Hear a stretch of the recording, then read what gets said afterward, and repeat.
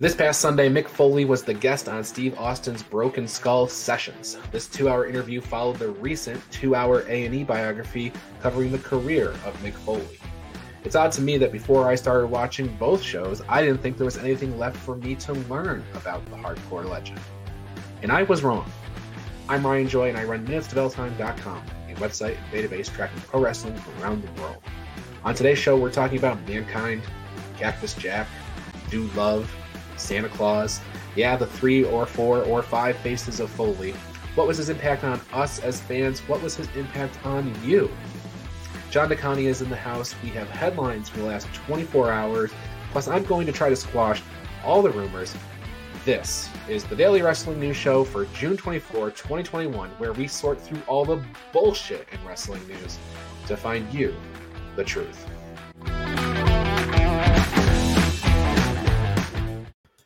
We have Mick Foley to get into this morning. He was the subject of a major WWE documentary on A&E and a guest on Steve Austin's Broken Skull Sessions. All of this in the past 30 days or so. They talked about everything from Mick's start in the business to the amazing Jim Ross interview to a short run in TNA, and was it all worth it for Mick Foley? So what'd you think of the Mick Foley coverage we've had over the last few weeks?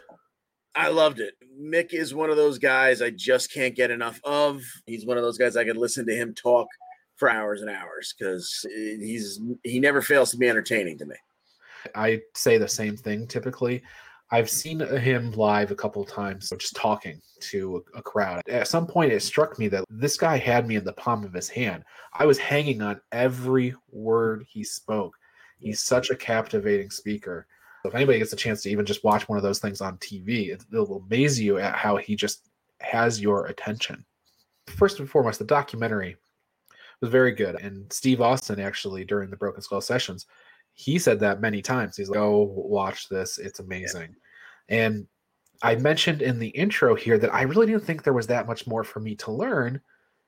And I won't say that there was a ton of new material, but I think they approached it from different angles and had some different perspectives, including his children and his wife. I thought that was a good perspective. Dewey looking back on it when he was just very young. Yeah, and Mick said it himself, and I think in the Broken Skull Sessions, that when they approached him, he was like, well, they already did For All Mankind. The CD that came out and whatnot has the documentary on it. That was about 2.5 hours. And he said, what more is there to say? And the way they approach the ideas that they had, the way they approached them, he said, okay, it's an honor to begin with. If you're only doing 8 of these and you've considered me for one of them. And he liked the way that they had it laid out. And I have to say, once again, a good portion of it I had already heard, but I did not feel like I was just hearing the same thing over and over again. It did have a little bit of a new spin to it, a little bit of extras here and there, and I enjoyed it 100%. You know what hit me during the Broken Skull Sessions? I think that Mick, just in passing, said something about the 4 years I was a full-time wrestler at WWE. And that blew me away. He was 4 years, only 4 years was he a full-time wrestler in WWE. You would have thought that the stuff he accomplished was at least a decade long, but it was so condensed into just 4 years. He had those extensions to his career that he thought he was done, and then he came back and worked a nice program with Triple H. Then he thought he was done again, and he came back and worked the program with Edge and whatnot. So, yeah, it certainly made his career seem longer than it was. If you're a wrestling fan, he's been a part of your life for 20-plus years. You mentioned Edge and you mentioned Ric Flair. Randy Orton's the guy who needs to be thanking Mick Foley for the career that he's had, because I really think it was the feud with Mick Foley when Mick Foley came back that really cemented that legend killer character. And I think Randy Orton is a legacy of Mick Foley. That's an excellent point, yeah, because he was doing rotten things to legends and whatnot. Now here was Mick who could actually take it to the ring and work a program on it. I don't know if there's anyone who's ever worked with Mick that didn't come out looking great, because as he talked about in the Broken Skull Sessions and in the documentary, a good portion of the early part of his career, he didn't know how to get himself over. He just knew that he could make whoever he worked with in the ring look great. Yes. In both docs, they focused on a couple of key WWE matches. Of course, the Hell in a Cell match they talked about at length in both the interview and in the doc.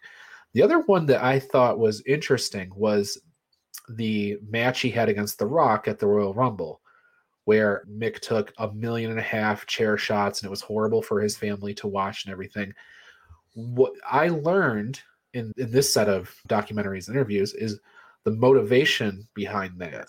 Because The Rock, as charismatic as he is, Mick knew that he can't carry that much charisma and expect the fans to boo. So over time, Mick knew that he was going to end up turning and the fans would start cheering him. But they had these big plans for Austin Rock at WrestleMania. So The Rock needed an edge. He needed something. He needed to do something despicable and deplorable so that the fans would not gravitate so easily toward him. And then that's when this angle materialized. Okay, Rock, you are just going to completely destroy me at this pay-per-view. You're going to hit me with a chair 1.5 million times, and it'll get you all kinds of heat. And that was the motivation behind that miserable match for Mick Foley. Yeah, and it was by and large his idea. It seemed like even Austin was taken aback by that, little nugget coming out, that he, being Foley, was already thinking ahead. We know he's got this run against Stone Cold coming up, and I, Mick Foley, at this point have got to put a little something extra into this angle and this character being The Rock to help him 3 months, 4 months, 5 months down the line.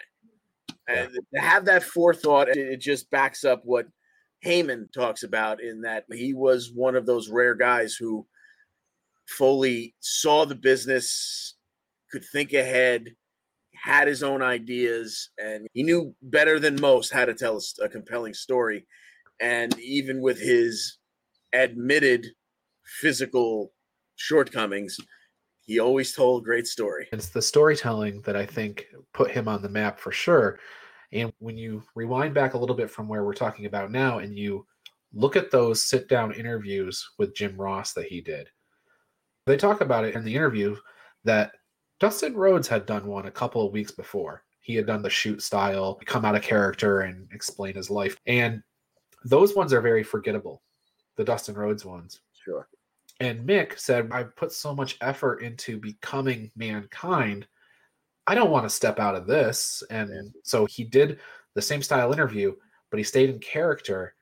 And man, we're talking about these interviews for so many years later. Sure. And the man could talk. Mick Foley was just, whichever face of Foley it was, Dude Love was pretty corny, but still, he could talk. And if you're coming up in the business right now and you want to take a PhD masterclass on psychology but more so even outside of the ring, pick up the ECW DVD, The Best of Cactus Jack. That is PhD level stuff. Just everything from his run-ins with Terry Funk. He burned me, mommy. And it hurt. It's so compelling. I could watch that DVD every week and not watch a minute of the wrestling. Just watch the promos he does in between, the Kane Dewey to the Tommy Dreamer, stop being hardcore, his whole anti-hardcore angle where he's flossing with a half-inch microphone cable in between the huge gap in his teeth. I mean, he's just a goddamn master at it. Yes. One of the other just quick snippets that I enjoyed, and again, they're taking from different angles in this, is when you brought up Dude Love.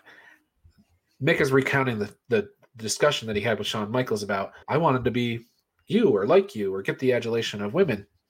And Bruce Pritchard is off to the side and hears this conversation.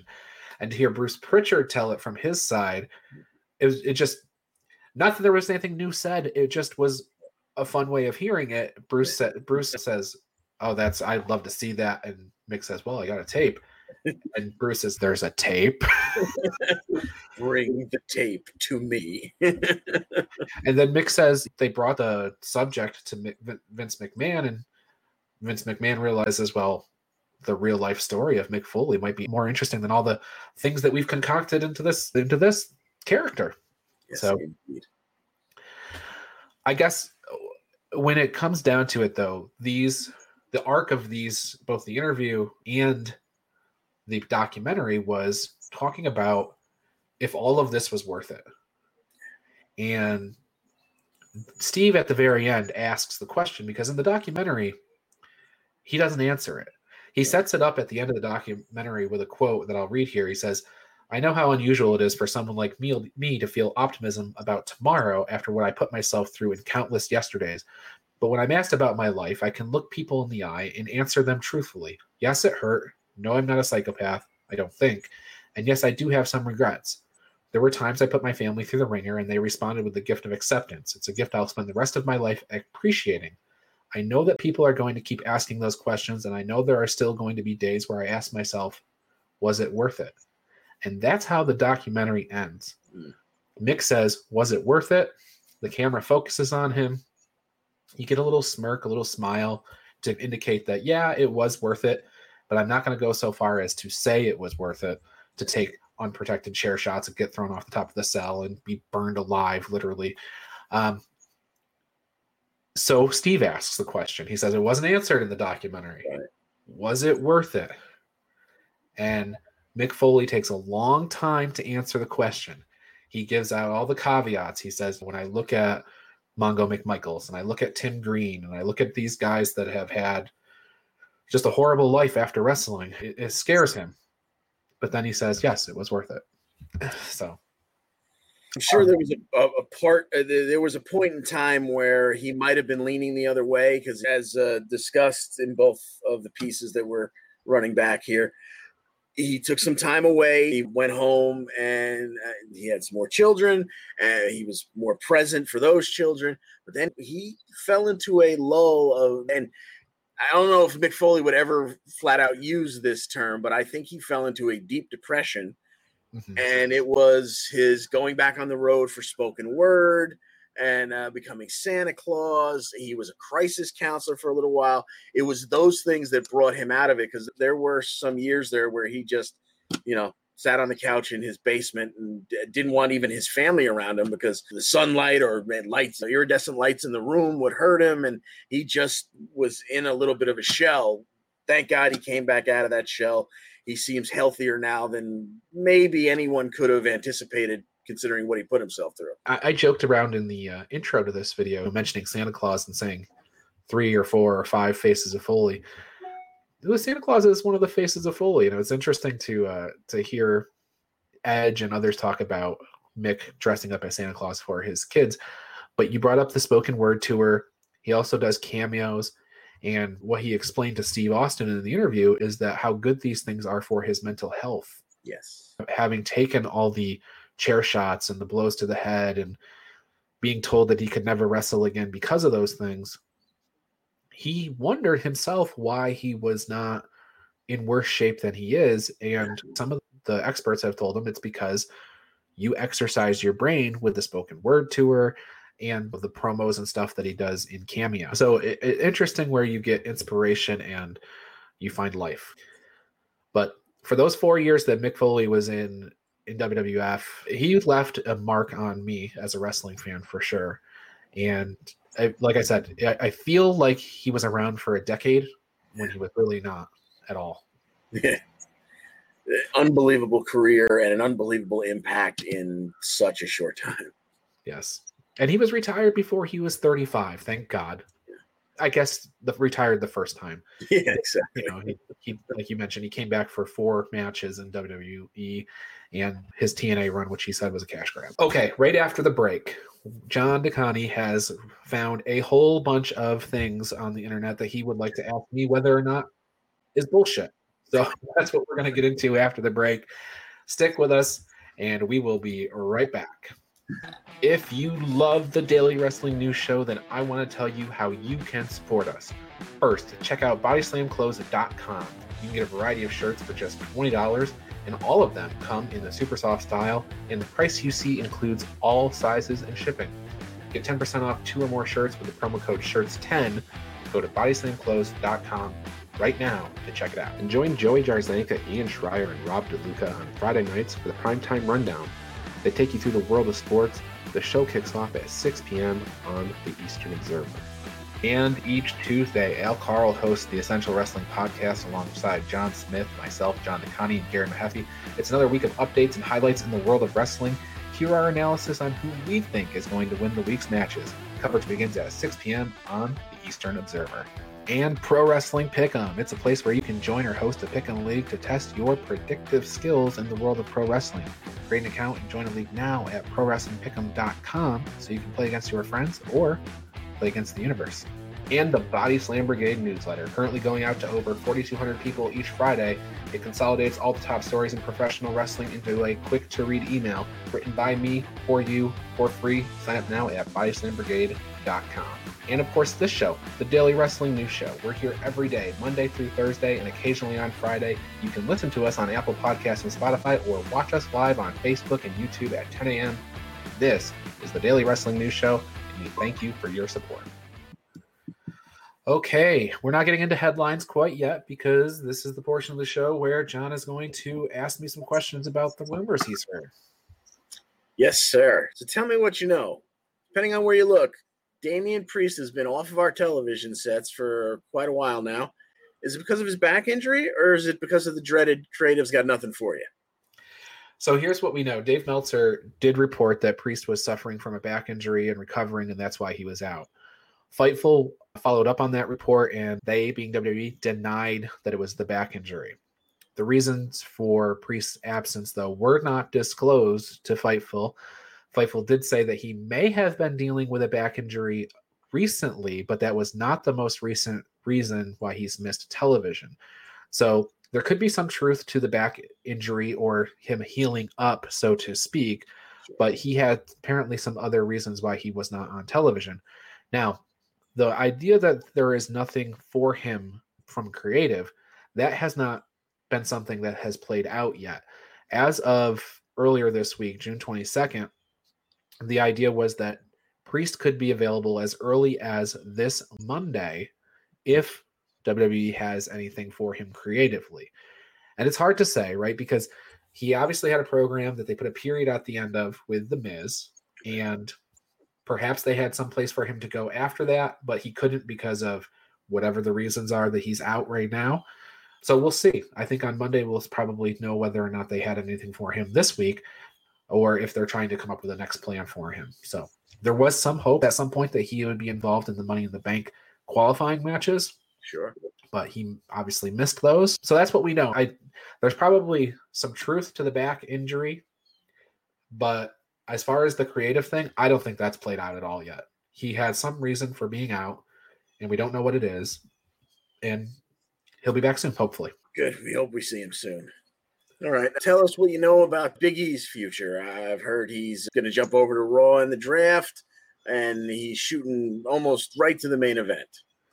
Yeah, Travis wants to talk about this on Tuesday because he has some thoughts about this whole subject, but there was a tweet that got put out by WrestleVotes. Now, WrestleVotes is a Twitter account, and that's it. They don't have a website presence. I don't even think we know who is behind the account, but they have some sources, and they could put out some stories, and often they have some accuracy to them. But they put out that Big E, there is an idea floating around. And so words are important because that's what they said at WrestleVotes was they heard that an idea was being floated around that Big E could move to Raw, but remain a singles competitor. So after they said that, WrestleVotes, then they said, in essence, New Day would be reunited, but not as a team. So there's two pieces to this. First and foremost, somebody heard an idea was being floated around. That's not news. That is the definition of rumor. And B, the second part, he'll be reunited with New Day and not be a team. That was them taking the piece of thing that they heard and then speculating further on that. So to me, this could eventually become truth. This could happen. But for me right now, this is BS. All right. And tangential to that, what do you know about Xavier Woods taking time off Is it going to be storyline that he's injured? Because obviously he just took a beating from Bobby Lashley, but it seems like he's got plenty of stuff to do outside of wrestling, at least for a little while. Yeah, he even mentioned that he had some hosting responsibilities on Monday Night Raw this past week. So Brian Alvarez mentioned in passing on Wrestling Observer Live that he had heard that Xavier Woods might have been written off television for a bit based on the story that we saw play out on Raw with him getting annihilated by Bobby Lashley. Nobody else has said anything about that. And so I really don't know. And I guess on Monday, if he's off television, we'll know the answer to that. But at this point, this feels more like speculation. There's no definitive news here. Okay. Another not been seen on TV in a while, but not even asking why at this point anymore. There are some some stories, rumors, if you will, about Keith Lee and how he's having issues trademarking his name and the reasons for that. Yeah, so this report came from Heel by Nature, and a lot of what's in the report, I think in this one, tone is important because all we really know is that there are issues with Keith Lee and WWE trying to file trademarks for the name Keith Lee. Keith Lee's real name is Keith Lee, so there is that piece to the story, but we don't know if Keith Lee and WWE are at odds or if they're both filing reports in different areas and trying to make sure their rights are aligned. And we also don't know in any way, shape, or form that this is why Keith Lee is not on television, because I think that's the natural next question that people are thinking is they're at odds on this trademark issue, so that's why they've taken him off television. We don't know any of that. All we know is that Keith Lee has filed for trademarks. WWE has filed for trademarks. The Patent Office has asked questions of both of them, so neither one of them are getting the thing trademarked. So they continue to work through that. That's all. And now, Brock Lesnar. The sexiest topic of them all, right? The last major update that anybody has said with any definitiveness at all came from Fightful on June 20th. And the basis of their report is that WWE is all hands on deck for SummerSlam, and that it's a poorly kept secret that WWE hopes to have Lesnar back. Those close to Lesnar believe that there has not really been any contact yet. Fightful spoke to other departments in WWE, and at this point, nobody is prepping any promotional materials for Brock Lesnar. Now, that doesn't mean that he's not going to show up, but it means that we don't really have news at the moment. All we know is that WWE probably wants him back. There may or may not have been working on that at this point, but nobody is preparing for his return. So it could either be a super surprise return, which in this day and age isn't really likely because people are going to want to take advantage of the ratings. Yep. I think we'll know soon enough, but I don't think we have any news here to report. Okay. And lastly, Vinnie Mac himself, a couple stories that are out there. One that, ironically, he never wants to see cold matches again. He wants everything to have a storyline and a little lead up to it. And that secondly, in looking down the ladder to NXT, he's not necessarily looking for wrestlers to bring up. He doesn't really care about that portion of it. He's looking for characters. So this one came from Ringside News, and it's interesting. I think, again, tone is important in this story because everybody likes to beat on Vince McMahon. But when I read this report from Ringside News, to me, it says there's nothing new here, right? Like Vince McMahon saying, I don't want to have cold matches. That doesn't sound like a brand new edict that's out there. It probably is a policy that he's had forever. Look, we've had tons and tons of repeat matches. It makes sense in this sense. He wants a reason for the match. That doesn't sound even like bad policy from him. It just sounds like maybe something that was communicated and said, here's the reason why I'm pushing down your creative ideas every week. And then on the other side, he's looking at characters from NXT. I think that's always been Vince McMahon's deal, right? Like he doesn't care if you're the best wrestler on the planet. If you don't have a character, you don't connect with the audience, I guess is Vince's mentality. So to me, this is just Ringside News. I think they did their due diligence. They had some sources that told them these things. But I don't think there's anything much to this other than just these are maybe some policies and some things that Vince is looking for. Excellent job there, sir. You have officially sorted through the bullshit. We need to play our little bumper.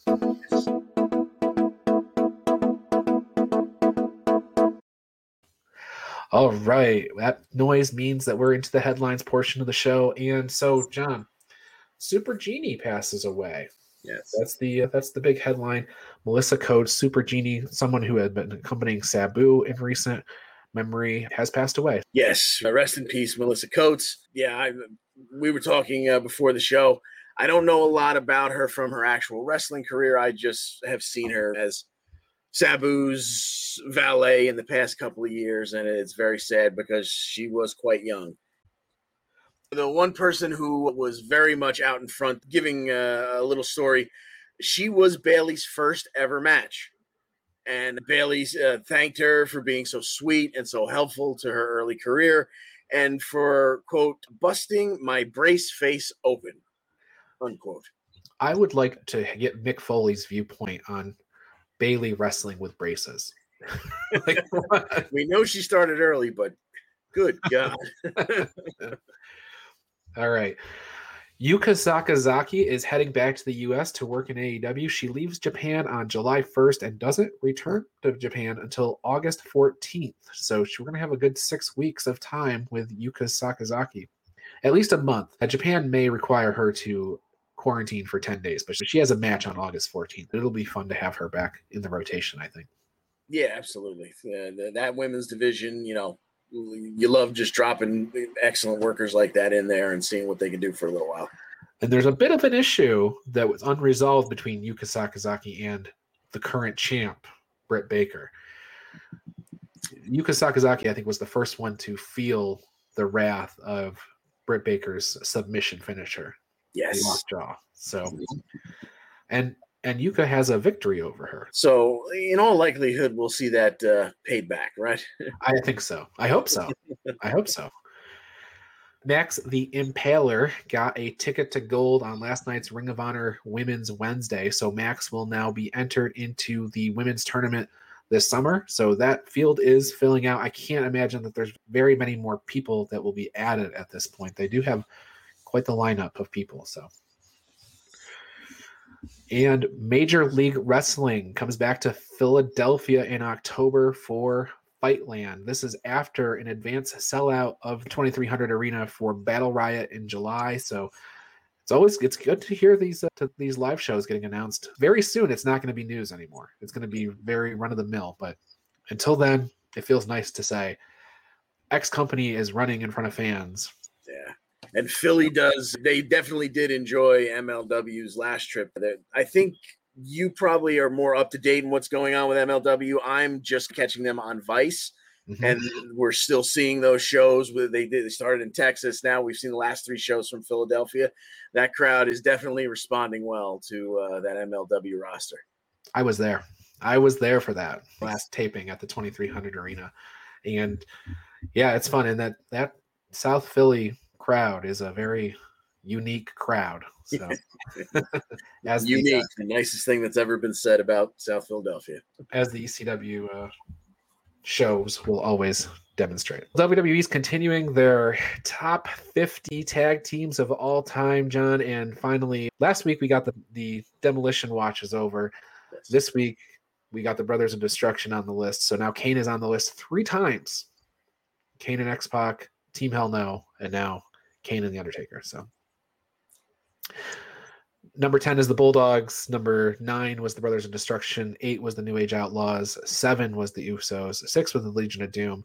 So talking before the show, we were saying we think the remaining 5 are going to be New Day, Edge and Christian, Jeff Hardy and Matt Hardy, the Dudley Boys, and the Hearts. The Hearts Foundation. Yep. And I got to believe the Dudleys are top of the list. After all this time, that was the one that you picked out, and I think they're going to be at the top of the WWE's list. I certainly hope so. I could see them because this is the WWE. I could see them putting New Day in that slot, and I would not be surprised in the least to see New Day at number 2. But yeah, I could see them flip-flopping the Dudleys and New Day in the way I have it guessed in that top 5. Yeah, I think the Dudleys is a good neutral choice for them to pick. And if it's the New Day, I don't know if I have a huge problem with that. They certainly have had more longevity than any recent tag team or has ever had. So, Absolutely. in an interview with Metro, Rey Mysterio said he has no interest in wrestling Dominic Mysterio. And I think everybody was planning on that match for SummerSlam. So I just hope Vince McMahon didn't hear that. Yeah, I don't think Vince McMahon cares what Ray wants. If that storyline gets put in front of a McMahon, it doesn't matter. So. In an update to what Al Carl told us on Monday about Peacock not being available to use with the Fire Stick, Amazon Fire TV, Peacock is debuting on that device today. So nice.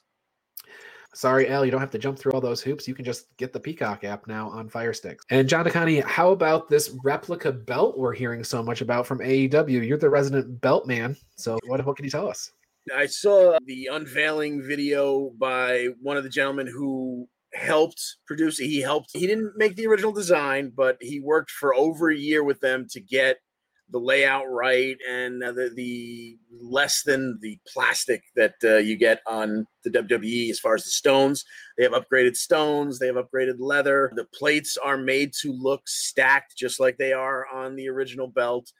And granted, I'm not a huge fan of the original, but in looking at the pictures between the original and the replica, they did a smashing job. This thing looks fantastic. And it comes in at about 9 pounds. So that's fairly substantial for a replica. And it's beautiful. If you like the original, you will go gaga over the replica. There was some thought that it was going to be up there. The WWE, I think they call them the Elite Series. They're like $1,500. And with what went into this belt, with the upgraded stones and everything like that, would not have been crazy. But apparently the pre-sale number is about $700. So more expensive than the WWE belts when they first come out, but not insane considering the craftsmanship that went into this thing. Yeah, and I believe I heard when Jericho was recounting the story of him losing the belt and getting stolen, him and Tony Khan were talking about the value of the belt, and the original belt is valued around $30,000. Yeah. So to get a replica for $700 that looks as good as what you're describing, that sounds like a pretty good deal. Man, not bad at all. You think Tony Khan's saying to himself, "Why am I spending $30,000 on this belt?" I think Tony Khan lights his cigars with $30,000. Yeah, there you go. At least Shad does. So there you go. All right. Well, on the subject of Tony Khan, Dynamite is on Saturday this week, and we have an AEW World Championship match between Kenny Omega and Jungle Boy. In addition, we have Will Hobbs versus Hangman Page. That was all announced in advance. We got 2 more matches added to the card. Matt Sydal versus Dante Martin and The Bunny versus Chris Statlander.